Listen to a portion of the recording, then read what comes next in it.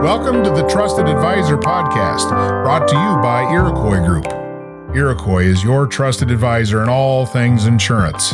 I'm Edwin K. Morris. Today we're talking with Diana Fulton, and she comes from the Hanover Insurance Group, where she has held multiple positions over her 13 years. She has experience as a commercial underwriter and is now a personal lines territory sales director. Some organizations have a catchphrase, but I hear you have a catchword. Robust, we use all the time, saying that we're going to have robust conversation. That's what we do at Hanover. I like that. That's conversations with vigor. Yeah, there you right? go. Let's get going. So, with vigor and robustness, what's changed in your world? It's been pretty wild. I'm sure everyone can say the same. With my specific role, working remotely has not been historically a challenge. Since we're on the road a lot as a marketing rep, and in between appointments and doing a lot of work once you get back to your computer. What's different, though, is having two toddlers at home full time. Right?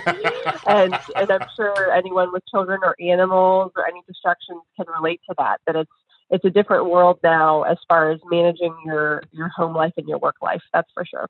So that juggling of all I can think of is the George Costanza's "When Worlds Collide," from Seinfeld. So your worlds have collided from your home life to your work life. Yeah. But does that make any difference in how you approach it, the work life, other than the juggling? Yeah, it's a good question. I think as far as perspective into handling it, we just have to adjust, right? I mean, instead of doing in-person meetings, you're shifting to virtual. We're all testing out video, and different audio capabilities, but still setting structure and having appointments, walking through a normal rhythm and agenda, that feels traditional, which is nice. And I think from my perspective and from what I've seen when I've had conversations with agents as well, it's probably even more so needed when you're in a different environment and you can have so many interruptions and distractions, to have structure and purpose and agenda when you're having conversations outside of email. So this new structure, do you think it'll just continue as things change, or do you think it'll go back to what was?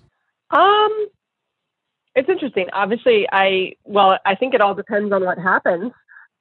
Having an agenda, I will not change, and structure, I don't believe will change, but virtual appointments, we'll see. I mean, we'll see if we continue to do virtual meetings versus in person. Personally, I love in-person appointments and agendas and meetings with agents, but I think that all depends on what happens with COVID-19, and fingers crossed we'll all get back there eventually. Do you think that change has been more from your side of the action or from your consumer, your customer Probably side? the customer side.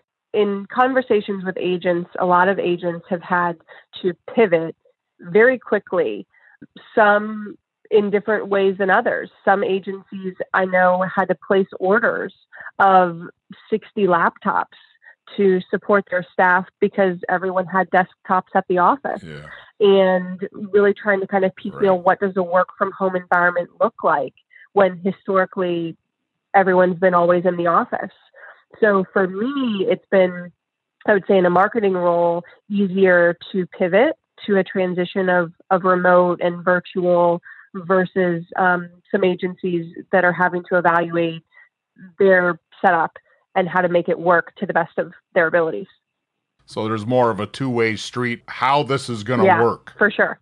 Because you probably have to have that conversation with each one of these folks, because they're all going to have different varying levels of, like you say, we didn't have laptops. Give us a minute. Definitely. You can sort of view it as evaluating readiness, right?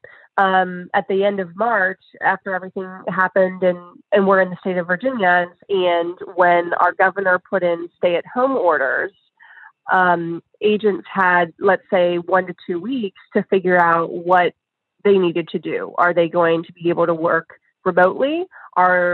do they have the capabilities to work in office because of a limited number of agents in office? So they had to make decisions very quickly. And I had conversations with those agents at the end of March to see where they were. And what's interesting now is that we're, let's say, 3 to 4 weeks after that, and situations have still continued to change. Some agents that were in the office at the end of March have now made the decision that they are going to be fully remote. And they really only have someone going in once a day to check mail or to do vital items at the office. So it's consistently evolving, I would say, agents' readiness and how things are changing in this space. So overarching in the big world of trending from this early onset, has there been a shift and change in your product delivery versus, say, the first or second quarter of last year? I would say, as far as a company, we have, in my opinion, stepped up tremendously as far as additional coverages to offer insureds at this point in time. You think of simple things, if you break down on the side of the road, and technically right now a truck driver can't even give you a lift to the tow shop or to your house. How do you get home?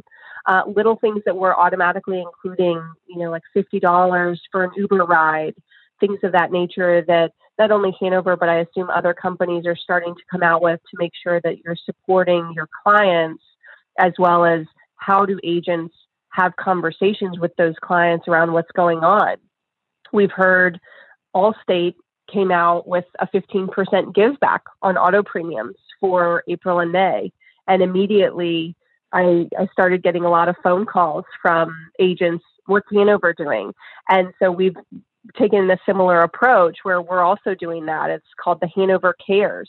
We're giving back premiums to our clients, and for April and May, the same type of situation. So it's consistently evolving, I would say, not only for agents to consumers, but also carriers to agents, how we're communicating consistently over this period of time. All right. So with all this stuff going on and transformations like product delivery and product design from your side of the coin, what's your advice to agencies out there trying to figure this out? What would be your advice to them at this point? I would say you have partner carriers for a purpose and lean on your resources. I know as a marketing rep, I would say the one thing I would love to leave agents with is that my number one objective as a marketing rep is to support agency-specific goals. So what does that look like? What do agents need help with? Is it new business? Is it retention? Do you need service support? But when you have partner carriers that you can rely on, that's our goal, is to help create, I guess I would say, creative solutions, come up with creative solutions to support what the agency needs during this time. And it's got to be just a constant daily update, right? It's just got, everything is changing so much in a lot of regard that awareness building has to be up front and ready to roll at all times. Well, thank you very much for this great detail. I'm sure it'll find very welcome ears. Of course. I'm happy to be a part of it.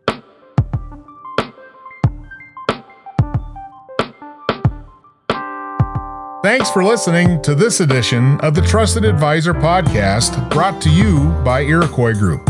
Iroquois, your trusted advisor for all things insurance. And remember, get out of the office and sell. I'm Edwin K. Morris, and I invite you to join me for the next edition of the Trusted Advisor Podcast.